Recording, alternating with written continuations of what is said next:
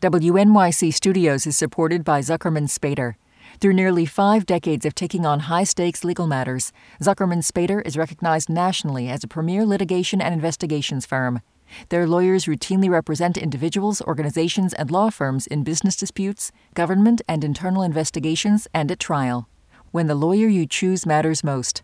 Online at Zuckerman.com. This is Radiolab. I'm Lulu Miller. Imagine you have a disease. You know you have the disease. You know how you got it. You can see very clear and painful signs of the disease on your body. It's a disease that will take your life if left untreated, but you can't get any medical help because your symptoms do not officially count as part of the disease according to some bureaucratic checklist somewhere. This was the situation for over thousands of women in the 1990s, over a decade into the AIDS epidemic, because the official symptoms of AIDS were based exclusively on male patients, meaning that very clear signs of their bodies being immunocompromised, things like cervical cancer, yeast infections, pelvic inflammatory disease, those were completely ignored and discounted because men didn't get them. So what the heck were these women supposed to do? Today, before we dive into our Radiolab episode, I want to play you an excerpt from a new show that tells the story of a small group of women who tried to do something, who tried to pull off this seemingly impossible existential feat to unerase themselves. The show is called Blind Spot. It's a collaboration between the History Channel and our colleagues at WNYC. And this season sort of lives at just the same nexus of science and humanity that our show does, and we thought some of you might really like it. So, to just get a feel for the show, I'm going to play an excerpt. It's just a little over 5 minutes, and then we'll be on with today's Radiolab. To set up what you're going to hear, it's the early 1990s, and we are zooming into one of the key places where the movement to fight for women with HIV really began, in a maximum security prison in New York State. And what I think is so special about this tape is that you get to sort of peer inside the oyster shell, and you see the factors, the coincidences, the intimacies, these sort of actual tactile grains around which the whole pearl of the movement is spun. So here we go. I'm going to hand it off now to Blind Spot host Lizzie Ratner. One name kept coming up at the center of this story. Katrina. I kind of became obsessed with who is Katrina Haslip. Katrina was an inspiration to all. Katrina Haslip. She was young. She was only in her 20s when she arrived at the Bedford Hills Correctional Facility. She grew up in Niagara Falls, one of 11 kids. In her late teens, she found Islam and married a religious man and moved to Brooklyn. But by the age of 21, she'd moved back to Niagara Falls and fallen pretty deep into an addiction to heroin. She could stay out on the streets all night and still somehow manage to go to college in the morning. She soon started doing sex work and stealing, and the word was that she could lift a wallet off of anyone. She ended up getting arrested for pulling a knife on a client, and that is how, in 1985, she ended up in a maximum security prison for women in upstate New York. Katrina was very fiery, and she had a real temper. Judith Clark. She met Katrina in solitary confinement, the prison's prison, at Bedford Hills. I think she got into a scuffle with an officer is my memory of what led her there. And I remember her saying something like, "Oh, God, it was worth it." Oh, my God. With this great big smile on her face. Judy was also in prison at Bedford. And the crime that got her there, it was a big deal. Good evening. Echoes of the violent radical underground of the 1960s rolled over the New York suburb of Nanuet today in the botched ambush of an armored car that left one guard and 2 policemen dead. Among the 4 suspects... The Brinks robbery. It was a crime committed by an offshoot of the far-left Weather Underground. 3 people were killed. Judy was driving the getaway car, and she and Kathy Boudin were among the 4 people arrested. Judy was sentenced to 75 years to life in prison. Our cells were very bare, cinder block walls and a solid door, and then a small window on the other side that had a lot of mesh on it. I mean, it sounds kind of terrifying. It was. In solitary confinement, they were allowed just 1 hour a day outside. And most days, Judy would walk laps around the track alone. And then, after a few months, suddenly, this woman appears. She's beautiful and very elegant. She wore a head wrap. She wore a long dress and was incredibly stylish. There are people who manage to be stylish in prison, and Katrina was one of them.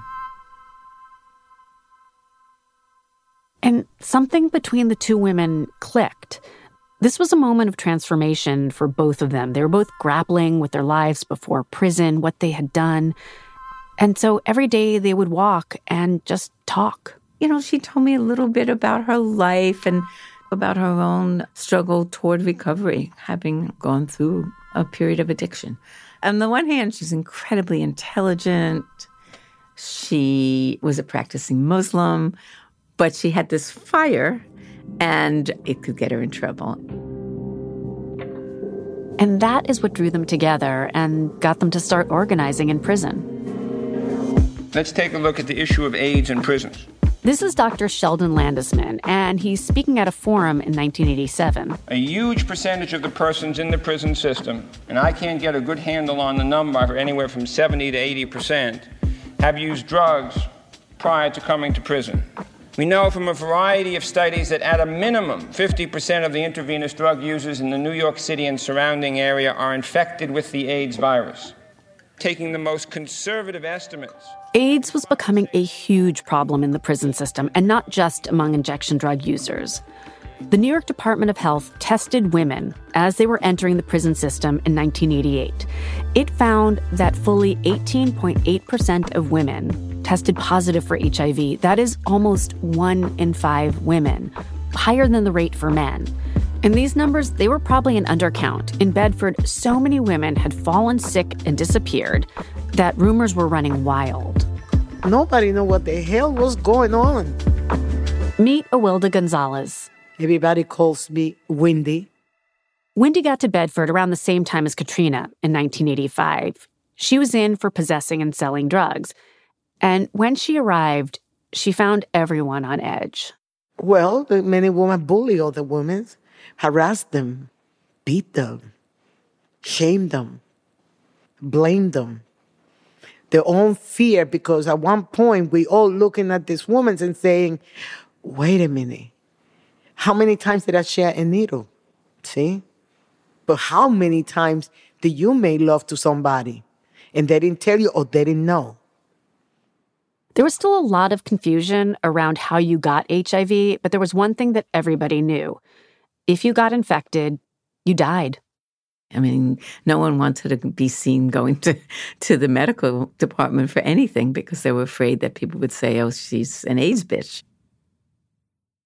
Wendy worked as a hairdresser in the prison hair salon, and she was starting to get lots and lots of questions. My scissors, the knife that I used to do certain, styles in the hair, and women questioning me, what are you doing to disinfect this? And I say, you know what? I need to educate myself. Either people were going to turn against each other, as was happening, or people were going to be able to seek each other. The women started organizing to put together a meeting. You didn't have to be HIV positive to join. Well, we wanted women among the druggies. We wanted women among the good old Christians. We wanted white women. We wanted Hispanic women. We wanted black women. We wanted religious. We wanted non-religious. We wanted hippies. Katrina was part of that initial organizing group.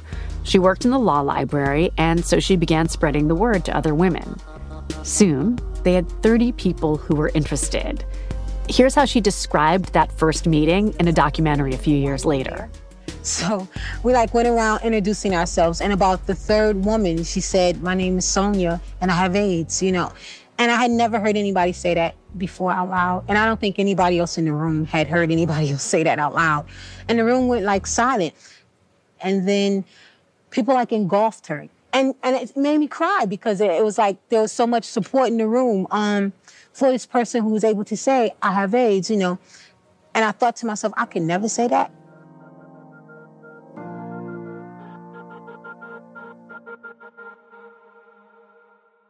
All right, I'm going to stop the excerpt there. Again, the show is called Blind Spot. This season is called The Plague in the Shadows. Go check it out wherever you get podcasts to find out if this group of women will topple a Goliath. And in the process, save hundreds of thousands of lives. Spoiler alert, they do. But keep listening to find out how. All right. Now I'm switching gears big time in tone and vibe. We are heading over to hear a Radiolab from a few years back that is very near and dear to my heart. It comes from the series we did on intelligence called G, which was hosted by Pat Walters, who is now our managing editor, making sure all our stories sound good. A few years back, he put together this series that's all about intelligence, how we measure intelligence, and how the concept of intelligence can cause incredible harm, but maybe sometimes help. And anyway, the episode we're about to hear is about the most bizarre treasure hunt I've ever heard about. It's a treasure hunt for a tiny chunk of human flesh that absolutely changed the world in huge ways. And it went missing for a long time until an intrepid treasure hunter of sorts went off to find it. That's all I'm going to say. The episode is called Relative Genius. And again, it's hosted by Pat Walters and co-reported by Rachel Cusick. Here we go. Yeah, wait, you're listening? Okay. All right. Okay. All right. You're listening to Radiolab. Radiolab. From WNYC. See? Yep. Rewind. Hey, this is G,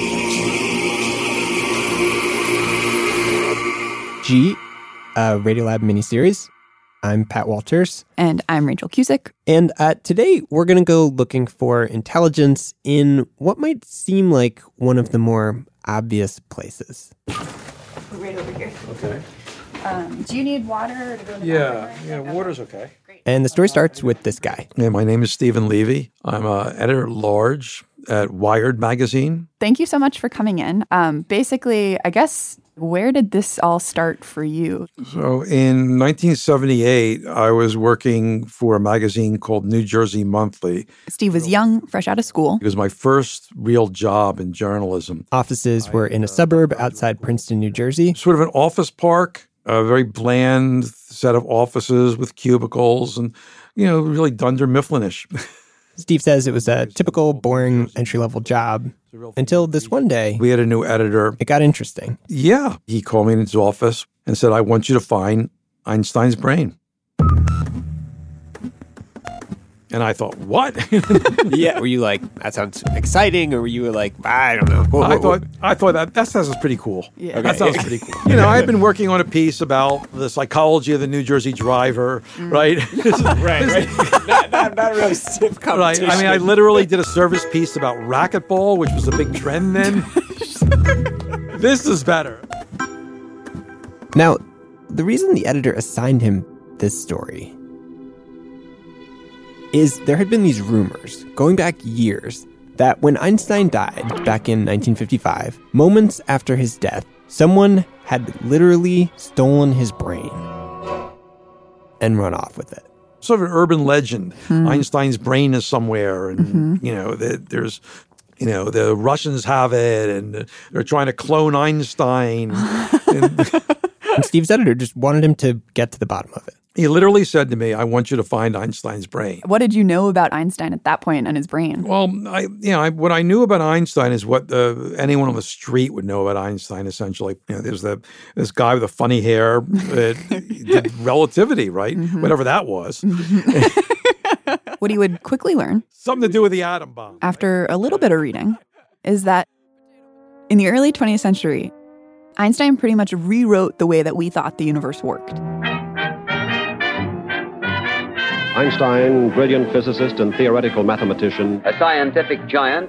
He said that mass is equivalent to energy. E equals mc squared. which led to the atomic bomb.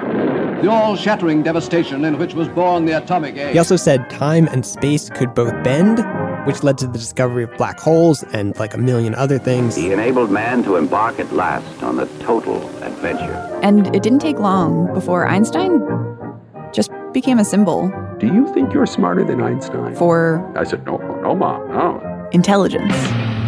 Space and time. Einstein. For Energy and motion. genius. I am not a genius. I'm not Einstein. You don't have to be an Einstein to know it's more. Little Einsteins. So that was Steve's assignment. Find the brain of the guy whose name basically means genius. And he said, by the way, this is going to be our cover in August. A few weeks, 6 weeks away or something. Didn't have a lot of time. How do you even begin looking for the brain of a guy that died decades ago? Yeah, there was this thing called the library. And So Steve knew that Einstein lived in Princeton and died in Princeton. April 1955. So he headed over to the local public library, pulls up the newspaper archive, And look at the microfilm. and he finds this article. Written a couple days after Einstein died. And it said Einstein's brain to be preserved for study. And it talked about, there's going to be a study of Einstein's brain. And, they're going to have a press conference about it. So he pulls up the next day's paper thinking there'll be a big front page story about this press conference. And nothing. Crickets. Nothing. There was no press conference. Oh, it didn't happen. No.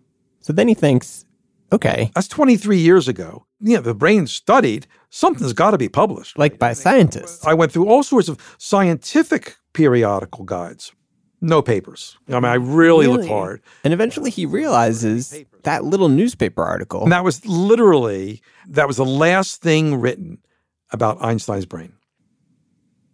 But there was one clue in that little newspaper article. A name.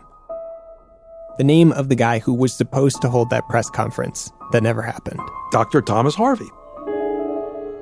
Who, it seemed, in addition to being the guy who didn't hold that press conference, was also the pathologist who would have done the autopsy on Einstein.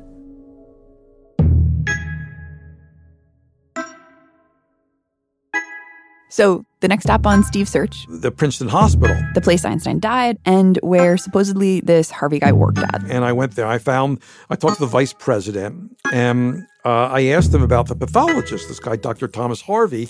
Where's Dr. Harvey? Hospital guy says, he left here a long time ago. And then Steve's like, what about the brain? I heard the brain got taken. Is it here at the hospital? And he didn't know anything. I had to talk to Dr. Harvey. So what do you do to find Harvey? So looking for a person in 1978, there's no Google. There's no Facebook, there's no LinkedIn. And there's a lot of places, a lot of cities. Every city had a phone book. But you couldn't look at every phone book. Yeah. I eventually figured one place I might go is the American Medical Association. Figures this guy Harvey was a doctor. Maybe they have his contact info. So I called them up. Said, I'm really trying to find this Dr. Thomas Harvey, Thomas S. Harvey. I knew his middle name. And this very kindly woman, looked up stuff and then told me there is a Thomas S. Harvey in Wichita, Kansas. So he calls directory assistants in Wichita, says, do you guys have a number for a Thomas Harvey? They said yes. He asks, is that number listed?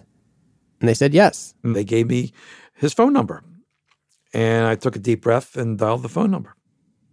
Back then, if someone wasn't there, it would just ring and ring. And you'd hang up and that would be it. Because it's a pre-answering machine. But he picked up the phone. And I said, is this Dr. Harvey? And he said, yes. And I said, is this the Dr. Harvey who worked at Princeton Hospital in 1955? And there was this pause.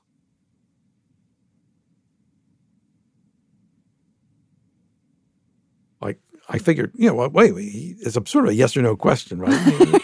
There's a pause. So, like, he was almost debating whether to own up to this. And finally he said, yes. In retrospect, maybe it was a little the jig is up. And he said, well, I don't know if I could help you. And I said, well, I'd just like to talk to you. He said, well, and he, was sort of, not saying yes or no. And I said, I'm coming out there to talk to you.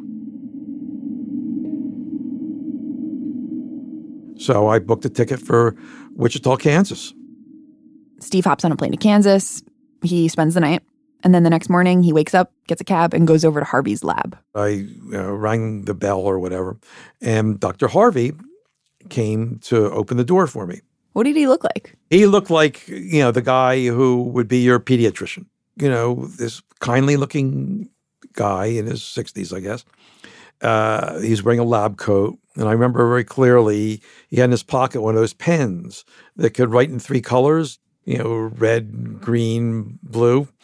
And he took me back to the back of the facility to his office, was basically a glassed-in cubicle, and with a desk and a chair, some shelves, and some cardboard boxes behind the chair. And I sat down and we talked. Now, at this point, Harvey hadn't admitted to anything, but Steve had a feeling. A definite feeling. You could tell he's very cautious, very guarded. And I'm asking every way to try to figure out where's the brain. I said, and I asked him a few times, where's the brain? Mm-hmm. And he really didn't want to answer that.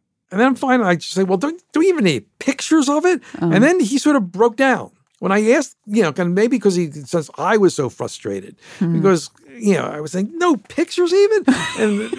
and he just sort of like sagged a little.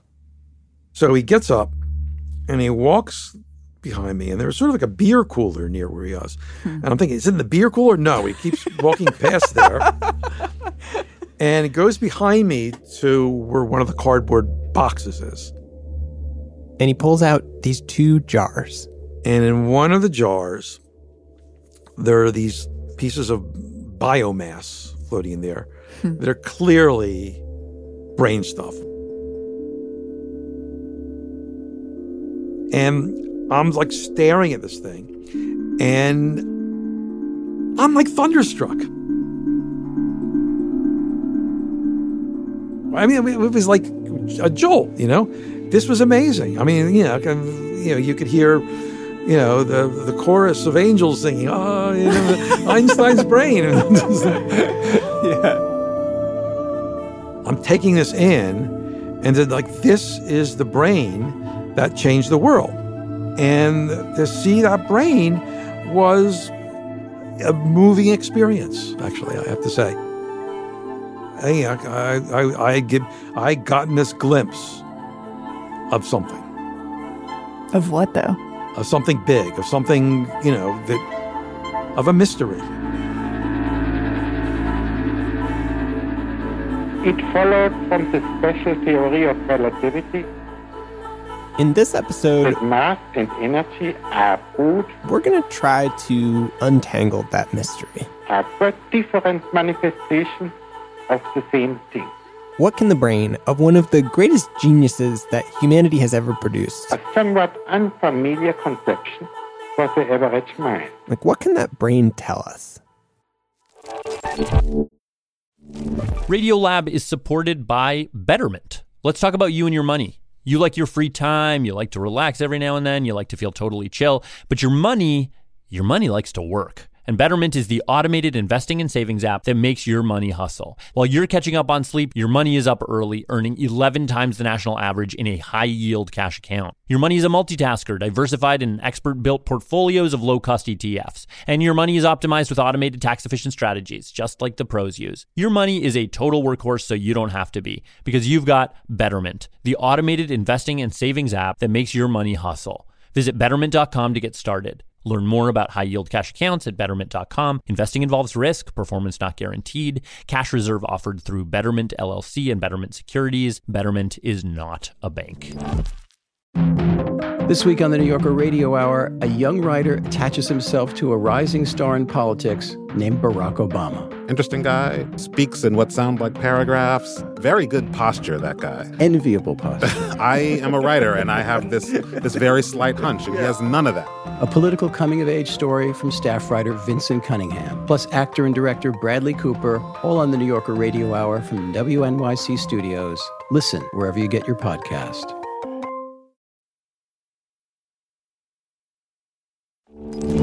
Hey, this is the Radiolab miniseries G. I'm Pat Walters, and today we're talking about Einstein's brain, like the actual physical thing of it, and whether or not it can tell us anything about the nature of genius. Well, I'm just going to say for the record that I think that's silly.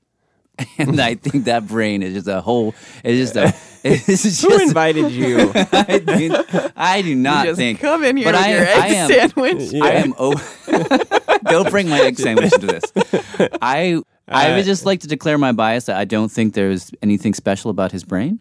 Anything, not even. Well, I mean, you think he was nothing. clearly a You think genius. there's nothing. So but what like, is that? There's something about the idea that his genius is tied to the physical structure of his brain that makes me itchy. Literally, that's the physical sensation I have. Yeah. I start to itch. Yeah. I think you're dismissing it too soon. I think there's more to it than you suspect. All right, well, let me ask you a more basic question. What's the fellow's name again? Thomas Harvey. How did he end up with that brain to begin with? Well, to answer your question, this is Dr. Fred Lepore. He's a neurologist, also wrote a book about Einstein. He was one of the people we talked to answer that very question. And he says you got to go back to the winter of 1955. Einstein was living on borrowed time. He's 76 years old, retired, living in Princeton, and he gets sick. Starts to feel this pain in his abdomen. It was so much, it almost felt like a gallbladder attack. Turned out to be way worse than that. Ultimately, he had an abdominal aortic aneurysm. Frank Glenn, who was a surgeon at Cornell, came down. Ready to operate. But Einstein basically said, look, my time is up. I will die. I think he used, I will die elegantly. He knew he was, and that was a brave thing to say because he was in pain. And eventually, in the spring of 1955, Einstein entered the hospital Friday, died this morning after refusing surgery, which it turned out would not have helped him recover from a ruptured artery. As the story goes, in the early morning hours of April 18th, he muttered a couple of incomprehensible words, incomprehensible to his nurse who didn't speak German, and then in the early morning hours, he was found dead. Now, Tom Harvey, our guy, was the chief pathologist at Princeton Hospital. His job was to do autopsies. And that night, April 18th, 1955, he's at home, sleeping, and he gets a call. Yeah, I think the phone call came sometime before dawn, and it was Einstein's personal physician who called him to let him know that Einstein's son had given permission for an autopsy to be performed on his father. This is Carolyn Abraham, science journalist, author of Possessing Genius, the story of the bizarre odyssey of Einstein's brain. Harvey actually died in 2007, but before he did, Carolyn spent some time with him and got his take on that day. He, gets himself ready, and he remembered it was a really nice morning. Spring was in the air, and, things were turning green. And he was walking towards what he realized was going to be a major opportunity in his professional life. He got to that hospital and he got to his pathology lab, and someone that morning had already placed Einstein on the autopsy table. She says he walked into the room. Einstein's laying there, flat on the table. And he picks up a scalpel. And, he opened the abdomen and he saw it was full of blood from the aneurysm, so he established his cause of death. Did a routine examination of the heart. But then he did something that was not in the script. He removed the top of the skull. Cut a bunch of cranial nerves and arteries. And he took the brain out. And then he put the brain in a jar and walked out. So he literally just stole the brain out of Einstein's skull? Just stole it? Yeah, which is pretty gross. Isn't that a crime? Probably. History has not been kind to Thomas S. Harvey. But in Tom Harvey's estimation, and he actually put it this way in our conversations once, as that he would have felt ashamed if he didn't take it. Ashamed? Here was ashamed because here was this opportunity to learn something about sort of the biological underpinnings of intelligence, of genius, from arguably, certainly one of the greatest scientific minds of the 20th century. Mm-hmm. And to not study it would have been negligent. According to Carolyn, however misguided it might seem, Harvey says he wasn't taking the brain for himself. He was taking it for all of us, like for humanity, for science. But fast forward to the next day. The family at this point, or read on the front page of the April 19th 55 New York Times, read that the brain was preserved for science, and they were flabbergasted. Whoa, so that was like the first time they heard of it. Yeah. In the paper. Yeah. Oh my God. They're like having their Cheerios and that's how they find out? Yep. The family didn't know and didn't give permission. The understanding, although you'll find none of this in the will, but the understanding was Einstein would be cremated. And his ashes scattered in a secret location so that, quote unquote, no one could come and worship at my bones. He was the first scientist to become a public figure, a legend in our times. Einstein was always very uncomfortable with the attention that celebrity brought with it. He was really afraid that people were going to start to see him as something superhuman. The realities of 20th century science, its power, are linked with Einstein's image. It speaks to the fact that in the 20th century, science sort of displaced religion as what people put their faith in. And he was, sort of its high priest. And so he didn't want his gravesite to become a shrine. That's why he wanted to be cremated. As he was on April 18th, but Harvey kept the brain. So the family, when they saw that headline, do they knock on Harvey's door? Yeah, and what did say, they do? What the hell? No, they phoned the hospital. They phoned Princeton Hospital, and they're very upset. And eventually, Hans Albert, Einstein's eldest son, gets on the phone with Tom Harvey. Now, we don't know exactly what they said to each other. You can probably imagine Hans Albert was upset, probably yelled at Tom Harvey. Tom Harvey apparently apologized for taking it without permission. And finally, Harvey makes the pitch of his life. He says, this is the mind for all the ages. We're never going to get this opportunity again, and I pledge that I will do a scholarly study. He made this very solemn vow to take care of this brain, to not allow it to become sort of an object of fascination. Tom Harvey told Hans Albert he'd never let the brain become a spectacle. He'd honor Einstein's wishes. But if he could just study this brain, it might reveal something. The secret of human genius and creativity. You can't pass it up. And the son, Hans Albert, said yes, that you can study it. But only as long as it's serious science, no spectacle. So the next step that Harvey has, he's trying to craft a kind of a do-it-yourself approach to studying a famous brain. Even though he's a doctor. Harvey's not trained in this kind of neuropathology. He learned some, but not to the degree that a specialist would. He spends evenings taking photographs. He weighs it. He measures it. He hits some standard textbooks. Different reference guides. One of the really interesting things he did during this period, he brought this artist in to paint a portrait of Einstein's brain. Oh, really? When it was whole. He said he just wanted to have it, and he never did hang that painting. Really? What an interesting thing to do. I think partly it was because he knew what had to happen next, or in his estimation, what he was going to do next. He's going to cut the brain into 240 sections.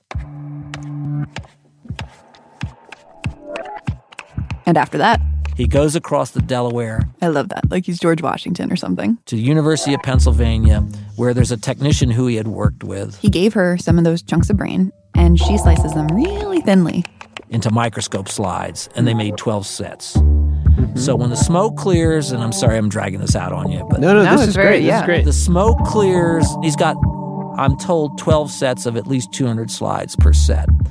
And his job for the next few years is to try to take it individually to various neuropathologists who might be able to study this brain. So Harvey sends out slides and photos and samples of Einstein's brain. He was trying to collaborate with experts in the field. Specialist after specialist. We don't exactly know how many photographs he gave out, how many slides, who he gave them to. But it was a lot. Despite all that effort, though, there's no record of them ever getting back to him or doing anything of importance. From the few scientists I was able to contact at that time who received those pieces who were still alive, they said they didn't really know what they should be looking for, which of course was true.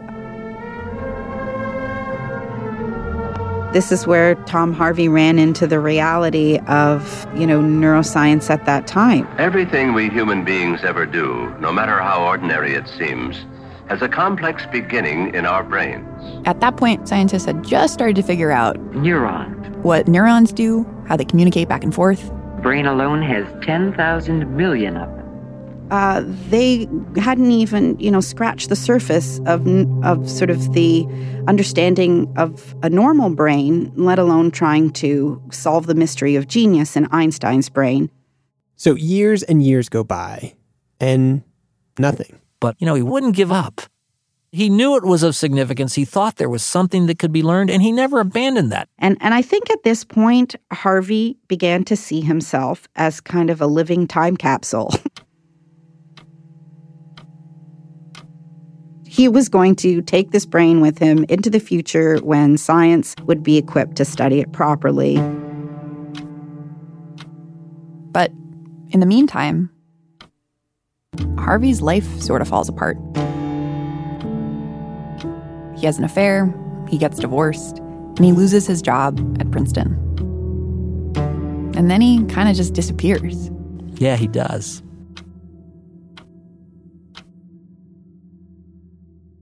That is, until 1978, when a young reporter from New Jersey knocked on his door asking about a brain. Got an airplane home. Mm-hmm. Wait, did you call your editor or something on your way? Well, it's the first thing I did when I got home. I went straight to my editor's house. And he was like watching a basketball game. And he watched a little of the basketball game and without saying anything. And finally he said, well, did you find the brain? And I said, yep. That's how you tell him? That's like you hold it for halftime? Why would you just bust open the door? Yeah, it was this moment. Yeah. That was it. And then I had to write it. We got a great image for the cover. The cover line was My Search for Einstein's Brain. And then one of the people who got the press release was the AP. So when the story came out, the AP ran a thing about it. And bang, it was in every newspaper in the country. Johnny Carson made a joke about the brain. Oh, really? What was the joke? Yeah. Do you remember? Something about the brain, if it was really Einstein's brain, would have been smart enough to get out of Wichita or something like that. Yeah. And Dr. Harvey had people camped out in his lawn. Really? Right. Everyone wanted to see the brain. It was, a lot of attention. The Einstein estate went bonkers. I mean, this is exactly what they didn't want to happen. People came calling. There were cash offers for the brain. People all over the place started to write to him to volunteer to become its next keeper, and they offered him money. So not only did Harvey fail to come up with any science about the brain, but he also broke that promise he made to the family.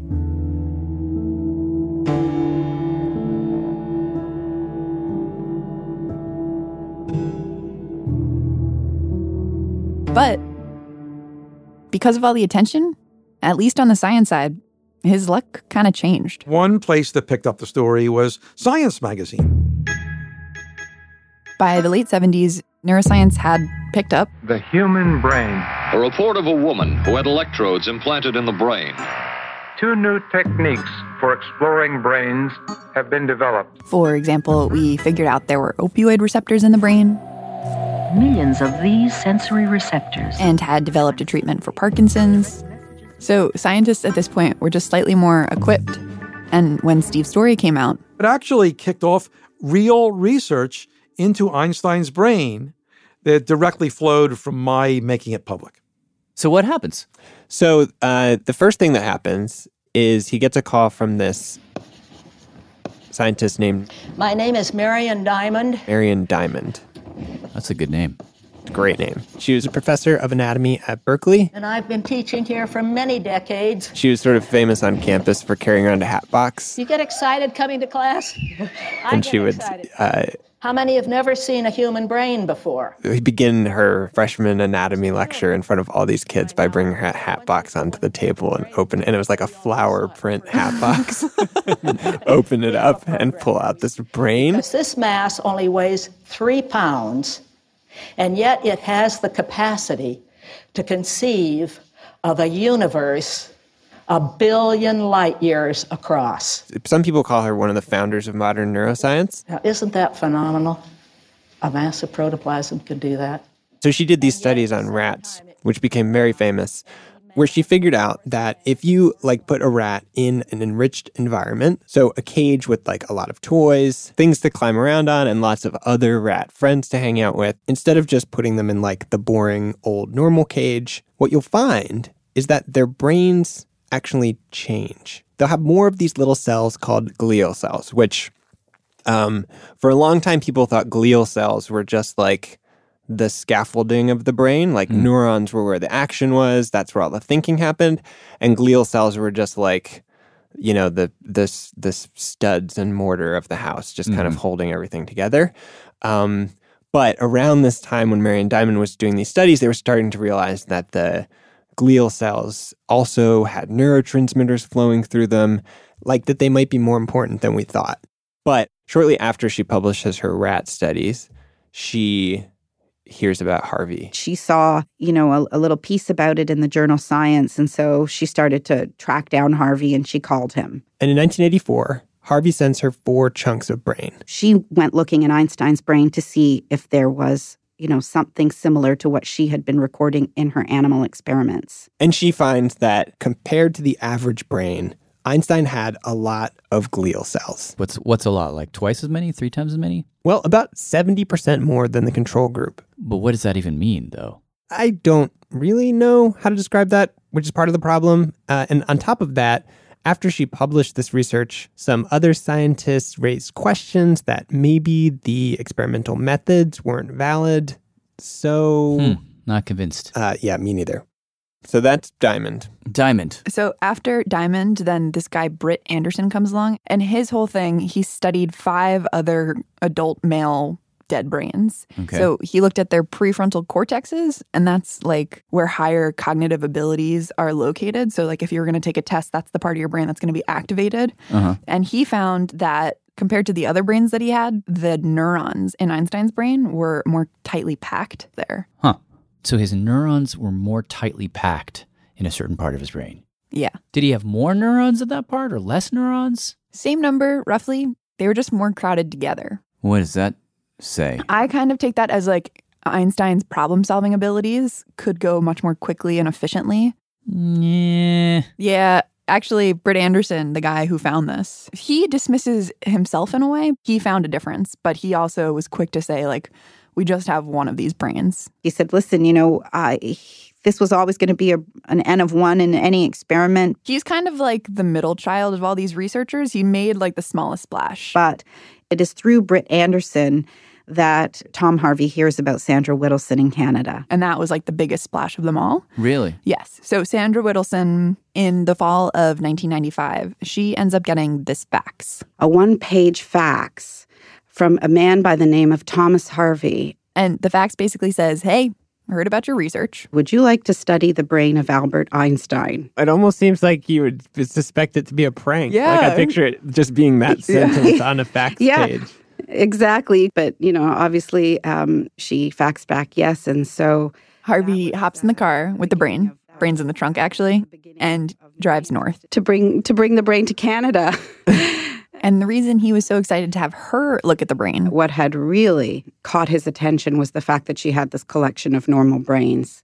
She'd been doing this long-term before and after study. So years before, she had gotten this group together. Basically, they signed up. They took IQ tests. They did all these things while they were still alive. Oh. She knew their health history. And then when they died, she got to study their brains to see like a before and after picture of these people's brains. Were these all smart people? So she had a mix, but the ones that she compared Einstein's brain to were all high IQ men. So she makes this comparison, Einstein's brain versus these other brains in her collection. And she writes this article. And the gist of the article was that he had unusual parietal lobes. Unusual parietal lobes. The parietal lobes of Einstein's brain were anatomically exceptional, if you will. Where is the parietal lobes again?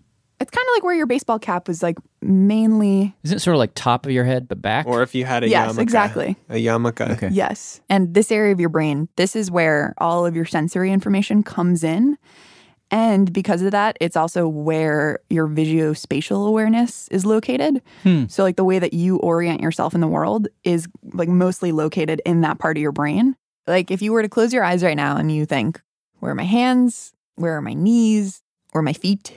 Well, you have an internal mental map that's telling you where those things are. And that's your parietal lobe doing that.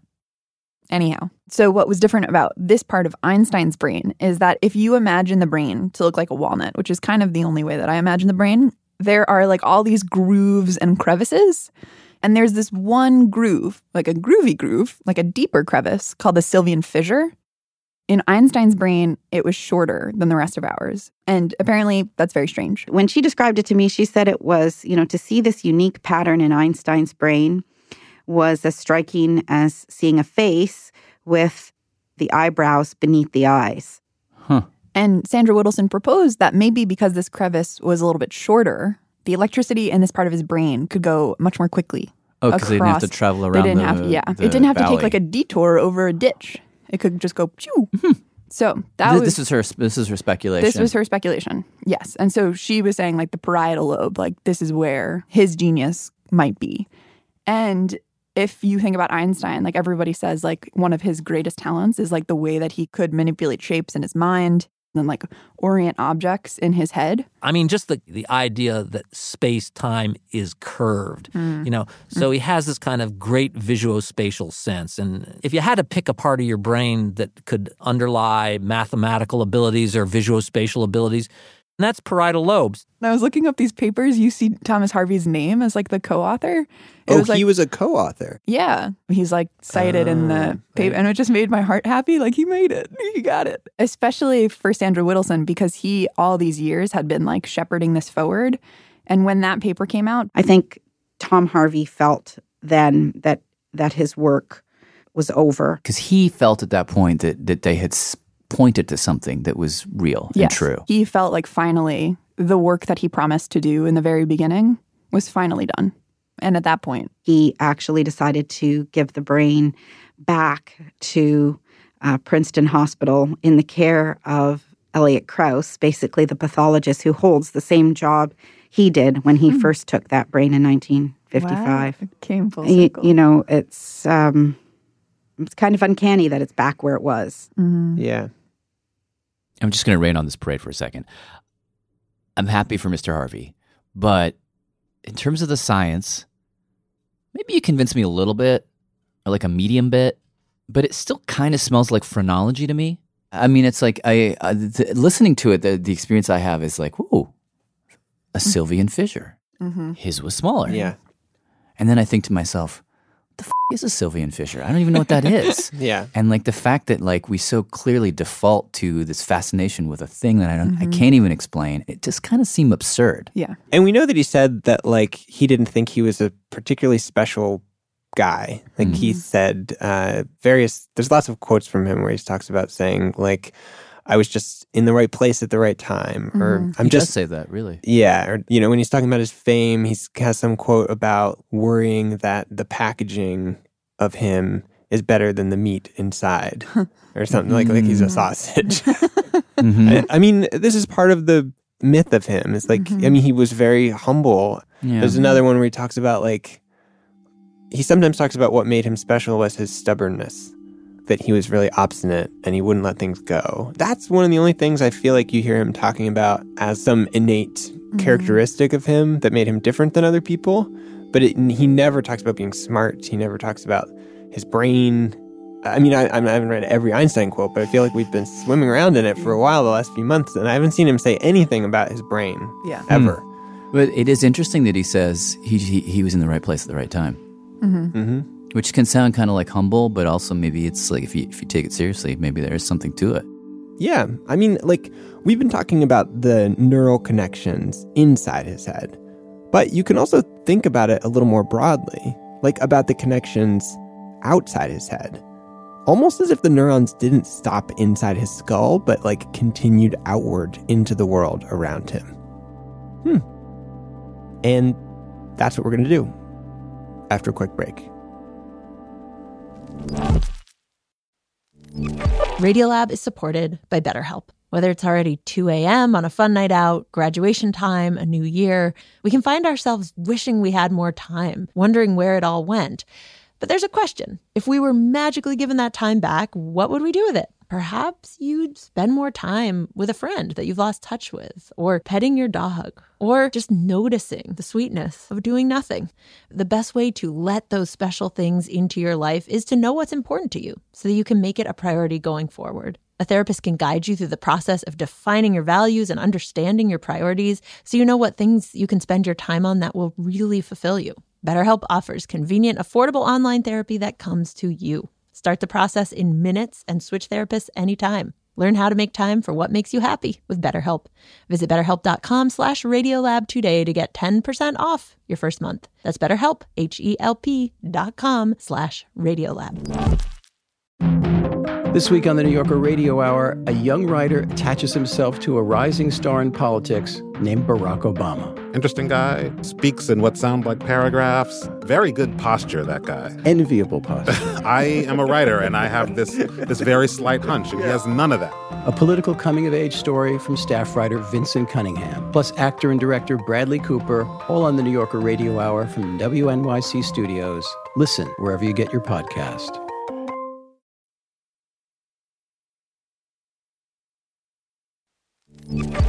This is G, and we are. What are we doing here? What are we doing here, Pat? We are back from our break. Just to reset, I was intrigued by the thing you said at the end of the last chapter that, there are the circuits in his head, but then what about the circuits outside his head? Maybe he just got lucky. What were you thinking of when you said that? Yeah, I mean, a lot of there's sort of the obvious things that must be said. Einstein was building on the work of lots of other physicists like Poincaré and Lorentz, who had been chipping away at these same questions that puzzled him. So there's that. But if you widen the lens a little bit and you start to think more broadly, you start to see some really interesting kind of bigger forces that were at work on Einstein when he was coming up with these ideas. Like, just take special relativity, which most people would say is one of his most revolutionary ideas. Special relativity is? Special relativity, to put it like very basically, is the idea that time is relative and that time slows down as you go faster. So if you're going 1,000,000 miles an hour versus 10 miles an hour, time will literally slow down for you. It won't just seem slower, it will actually be slower. I feel like this is the moment when science and common sense just parted ways. It's such a weird idea. Totally. Well, that idea came from Einstein, but also kind of came from the world around him. Okay, so I'm going to give you a couple of really interesting examples that we came across as we were researching this. Okay. Number one. I'm not at all an expert on the brain story. I mean, I've read some of the same things that you have, but... Comes from this guy. Could you introduce yourself? I'm Peter Gallison. I'm a professor at Harvard University where I work on the history and philosophy of science and on physics. And what Peter told us is if you look at when Einstein came up with the idea of special relativity, this was 1905. The story that's often told is Einstein was working in the patent office, just sitting around all by himself, thinking big thoughts. But if you look at what was actually happening at that moment, like outside. This was a transformative moment in the technological history of the world.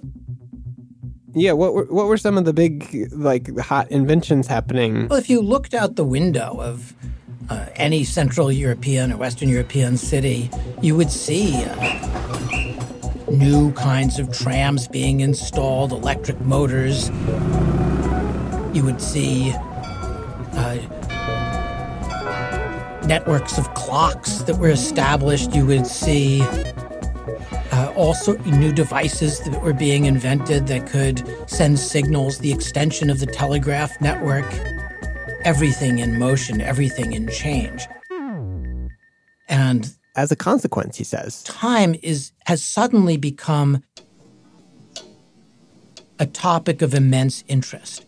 Not just because the world seemed to be moving faster, but because for the first time in human history,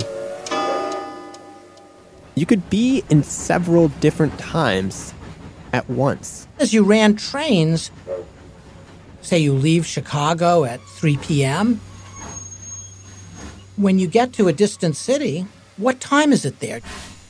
Do you use the time that you started with in Chicago? Do you use the time that you're arriving at in Philadelphia? What are the times? Before the railroad, time was local. Every town had its own time. Set in each town by the local jeweler who repaired and made clocks and watches. But then with the railroad, you needed central time. And there were literally skirmishes over whose time would become the time. We actually did a show about this 1 million years ago. It was a big, big struggle. There were people who didn't like that at all. But suddenly the ability to traverse at a fairly high speed, hundreds, even thousands of miles, created the demand to think about what time was and how to coordinate it. So that was sort of the mood of the moment. Just outside the window of the patent office where Einstein was sitting there thinking big thoughts. And one of the specific questions he was wrestling with was the one Peter just threw out. How would you coordinate two different clocks in two different cities? A lot of people at the time thought the way you do it is you send an electrical signal, through a telegraph wire, from one clock to the other. Calculate the amount of time it would take that signal to get from the first clock to the second clock. Then you take that minuscule amount of time and subtract it from one of the clocks, or add it to one of the clocks, and then you'd have the same time in two places. And that sort of solved the problem. But then the next thought Einstein had was, what if that signal you were using was traveling at the speed of light? And what if those two clocks, what if one of them was moving? And if it was moving, and the light was sort of chasing it, wouldn't it take the light longer to get there?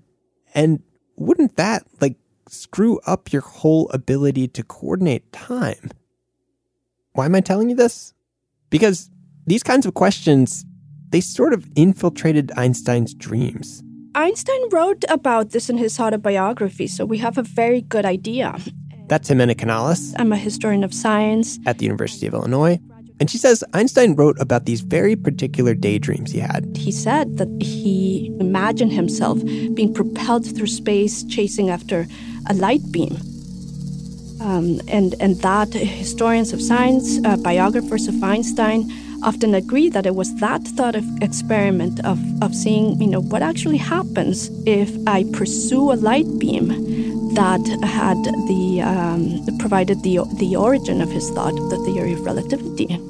And I'll explain why that light beam was such a big deal in a minute. But the main thing Jimena wanted to tell me about it was that it often gets explained as something that just emerged from Einstein's brain, that was purely an original idea of his. But it was not his idea at all. According to Jimena, a story he read sort of led him to it. She says Einstein loved science fiction as a kid. And he said he was particularly taken by one author. The name is Aaron Bernstein, who wrote quite a few volumes. And Einstein says that he read them with, quote, breathless attention. And Jimena says the story that got Einstein thinking about chasing light beams was about a faster-than-light traveler. And what happens if we travel faster than the speed of light? The story sort of imagines that you could have a guy who shoots off into space and perches himself on a star where he looks back at Earth. And what he sees isn't the same Earth he left. A different world, a different universe.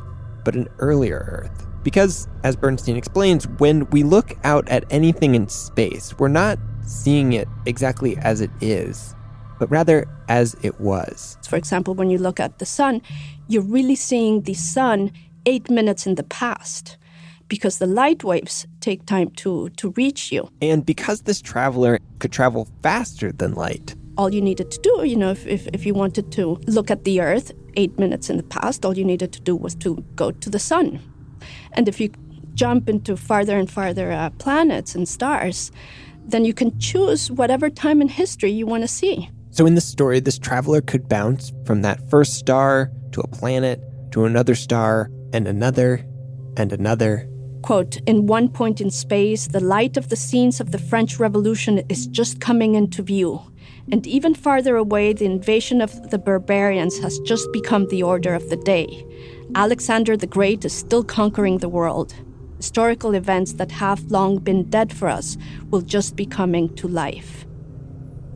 By the way, this was one of the first time travel stories in history. Which is crazy to think about. 3,000 years of human writings, and almost nobody to that point had imagined someone going back in time or going into the future. These stories that today are so much a part of movies and culture, they all basically started at the time Einstein was growing up. He just happened to be alive at that time. And Jimenez says they opened his mind. He said that these stories really prompted him to imagine himself being propelled through space, chasing after a light beam. And the reason that mental image was so pivotal for Einstein was that right around the time it popped into his head, other physicists were noticing this weird thing about the speed of light.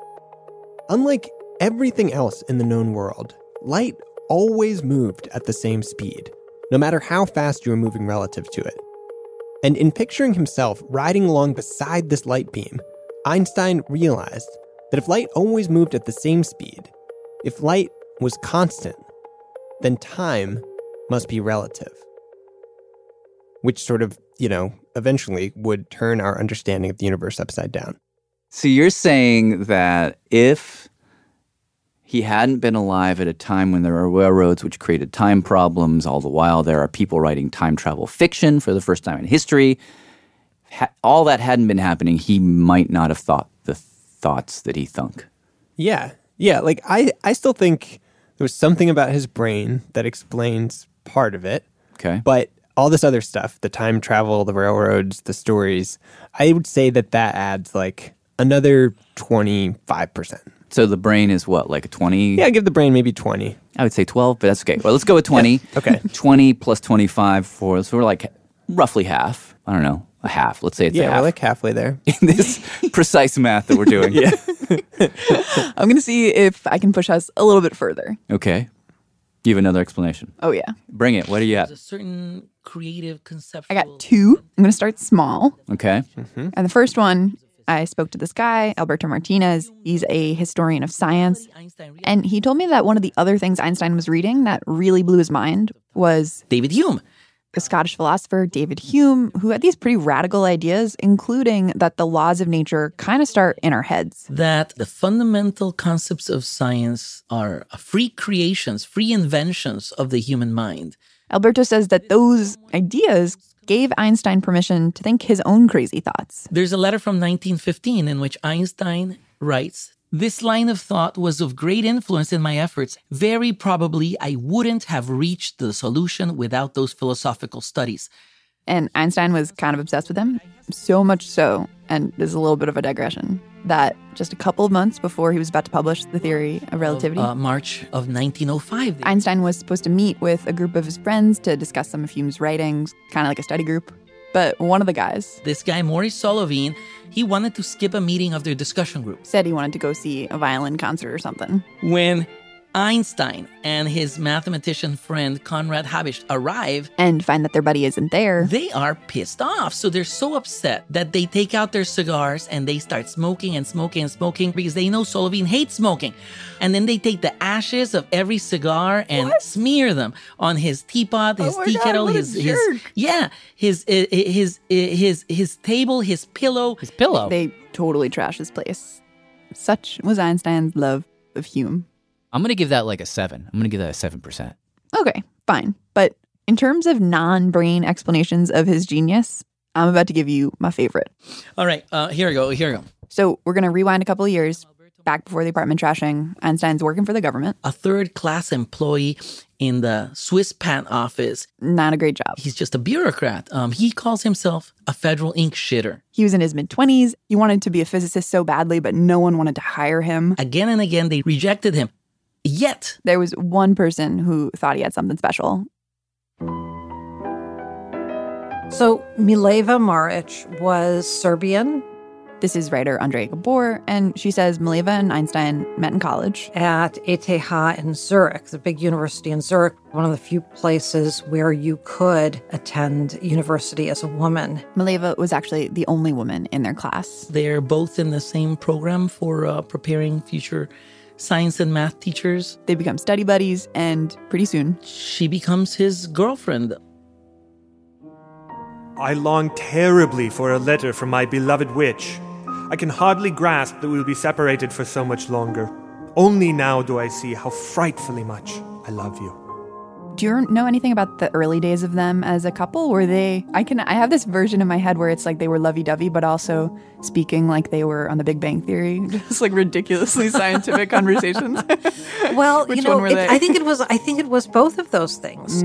They go on these hikes in the Alps, enjoy music together. It's a very romantic relationship. But it's also one that is very much based on this shared love of science. They're studying physics. They're reading great works in physics that Einstein... He would skip class, and then she would stay in class and, update him. Aw, she would take notes for him? Yeah, and they would, write these letters to each other about, these new ideas that he was reading about. I'm very curious what Kleiner will say about the two papers. He'd better pull himself together and say something reasonable. This is the stuff from which his work on relativity is born. So she becomes the first person that, analyzes and thinks about these things with him. She was the first person, from what I can tell, to really engage with him as this weird off the beaten path kind of guy and support that and love that about him. Okay. So they get married, they have kids. She leaves the science community. He continues to do his thing, not very successfully. Just because she's a woman, and that always happens. Okay. Yeah, it's just one of them had to do it. And for a long time, historians didn't think much about her. But then... then these love letters, they really were a big news item. In 1986, a pile of letters between Mileva and Einstein turned up. And there was one letter and there was one line from Einstein that kind of rocked the world. There's a letter from 1901 in which Einstein says, "How proud will I be when we both together bring our work on the relative motion victoriously to its end." That's what he literally says in his penmanship. Our work, our theory. Whoa. And everyone was like, what? Could that, was she helping him on the side? God, it was giving a collaboration? him these ideas? That's what I was all about. I was like, what? The sort of surprise at the idea that this iconic genius had a wife who maybe was his equal. There's a couple of other letters in which Einstein again refers to our work, our theory. When he put them all together, it's enough to give anyone the impression, relative motion, our theory, that Einstein's literally saying that Mileva was his secret co-worker. Wow, I'm giving that a 20. But before we get too excited about this, and by we, I mostly mean me, I need to throw in a few big buts. The replies that we have from her do not engage the science. The letters in which he writes these to her, he doesn't specify what she herself did. Alberto says, when you read the letters, you realize what he believed at the time when he wrote that letter wasn't that special. That relative motion idea they talked about in the letter, that's not relativity. And in fact, that's kind of something everybody knew about at the time. Did Einstein have the theory of relativity when he's writing them? And then the answer is no. He has nothing. We have multiple sources in which he says, I had nothing. So she probably wasn't his co-conspirator, but she did support him at this time when everybody else was kind of rejecting him. And for that, I would like to give her some points. I'm going to say 15. Based on what? Just because it makes you feel good to give her 15, or you don't? Just arbitrarily, I like to pick numbers out of the sky. Seems like that's what we're doing here. True. I'm with Rachel here. I support the 15. No, I do too. I do too. For real. Okay, so where does that leave us? That leaves us some percent for the physicists who came before, 25-ish% for time and place, 7% Hume, 15% Maleva. Yeah, that doesn't get us all the way there. No, I know. So we decided to call one other person to see if we get like a fifth thing, because why not? Well, I have an answer, and I think there are many. This is Brian Greene, physicist, professor at Columbia. He has written so much about Einstein. He's written about Einstein in his best-selling books. He's talked about him on television specials. He has a play about Einstein. He has written about all the ways Einstein has impacted the world and all the ways the world impacted Einstein. But surprisingly, when we asked him about this, he brought it back to the brain. I have to say, if I was in the shoes of the pathologist at the time, I may have absconded with his brain as well. His basic point is, yeah, there was the railroads and the time travel fiction, and there was Hume. Confluence of so many different features. But those things were around for everybody. Somehow, all of them came together in this one brain in a way that was different. Somewhere in the collection of atoms and molecules in the brain that we call Albert Einstein is the answer to why Albert Einstein was Albert Einstein. Whether you think there was something innate about it, like Einstein was born with some special mental equipment, or you think it had more to do with his environment, Brian says in the end, it doesn't really matter. Because everything you experience rewrites your biology. It etches itself into you. And so when you look at a brain, you're not just looking at a structure. You are, according to Brian, in some fundamental way, looking at the life that person lived. Yeah, every genius thought, every deep insight, every pattern recognized happened inside that gloppy, gray 3 or 4 pound structure. That's all there is. Whatever set him apart, Brian says, is in there somewhere. And if we had the capacity to lay out every single circuit and every single influence that could cascade through that brain, if we were able to fully understand all the electrical signals and crackles that would go through that brain, yes, I believe that we would fully understand Einstein's process and understand how it was that he was able to do what he did. We can't do that yet. Well, there's a lot of interest in this concept that the structure of the brain is going to tell you something about the function. That's neurologist Fred Lepore, who we heard from earlier. And he says people are trying, not so much with Einstein's brain anymore, but he says there's this whole exploding area of neuroscience where researchers are trying to describe the brain at the level of detail Brian's describing. That's funded to the tune of $4.5 billion. He told us about one guy who's doing this just about a mile from where Einstein lived. There's a Princeton University professor, Sebastian Sung, and what he does is he takes a cubic millimeter of mouse retina. That's neural tissue. It's not brain, but it's neural tissue. Mm-hmm. And he slices this into these vanishingly thin sections, and then he tries to trace the axons, the dendrites, the neurons, the astrocytes, the oligodendroglia, et cetera, et cetera, et cetera. It can take months. It can take months to do a cubic millimeter. And then you got to have some kind of software that can analyze to see if the structure can lead you to some kind of conclusion about circuitry, right, which might get you to function. Like, why not definitely? Like, if that doesn't get you to function, then what would? What would be left out if we could map perfectly the structure of all the connections? Well, you're talking like me. You're talking like see, I'm by default, I'm a neurologist. I'm a materialist. They call me a materialist because I'm saying, well, the left side of the brain has something to do with the right arm and speech. That's called materialism. But there's another school of thought, and that's called dualism, which is somehow mind, consciousness, spirit, soul, you pick out the noun you want there, is separate from the physical substrate of the brain. How would that be science, though? Because I can imagine a school of thought which allows for that, but it feels like you're very quickly stepping out of science if you go that way. Well, yes, okay.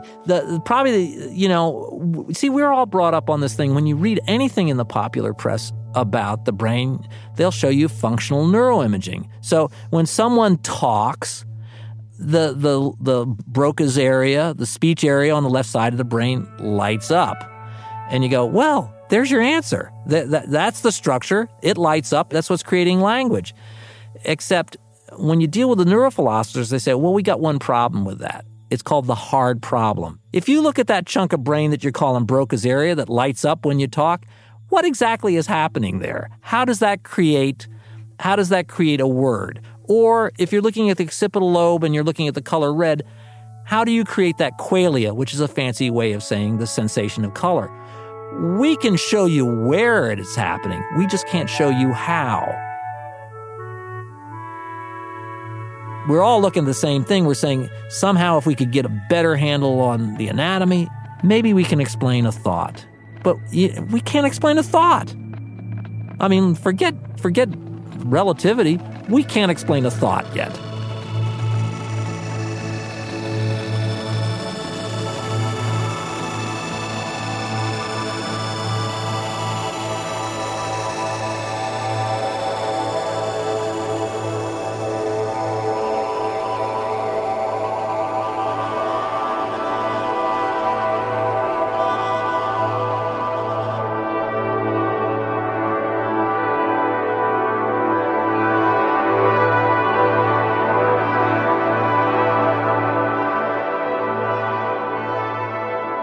It followed from the special theory of relativity that mass and energy are both but different manifestations of the same thing. A somewhat unfamiliar conception for the average mind.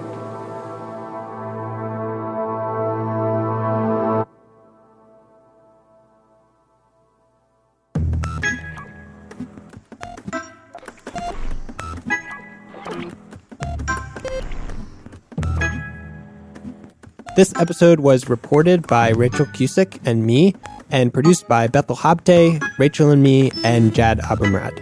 Music by Alex Overington, fact-checking by Michelle Harris. Special thanks to Dustin O'Halloran, Tim Hewson, Simon Adler, and Minute Physics. Hi, I'm Hazel, and I'm from Silver Spring. Radiolab was created by Jad Abumrad and is edited by Soren Wheeler. Lulu Miller and Latif Nasser are our co-hosts.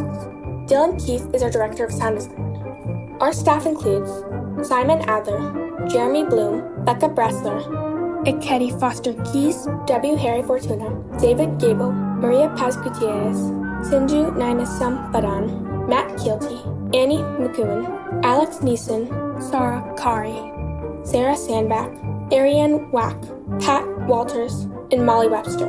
Our fact-checkers are Diane Kelly, Emily Krieger, and Natalie Middleton. Thank you. Hi, this is Jeremiah Barba, and I'm calling from San Francisco, California.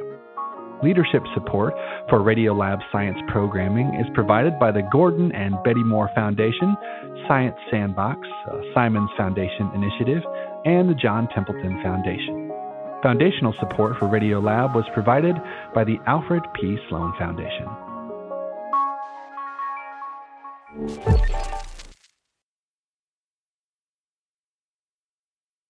NYC Now delivers the most up-to-date local news from WNYC and Gothamist every morning, midday, and evening. With 3 updates a day, listeners get breaking news, top headlines, and in-depth coverage from across New York City. By sponsoring programming like NYC Now, you'll reach our community of dedicated listeners with premium messaging and an uncluttered audio experience.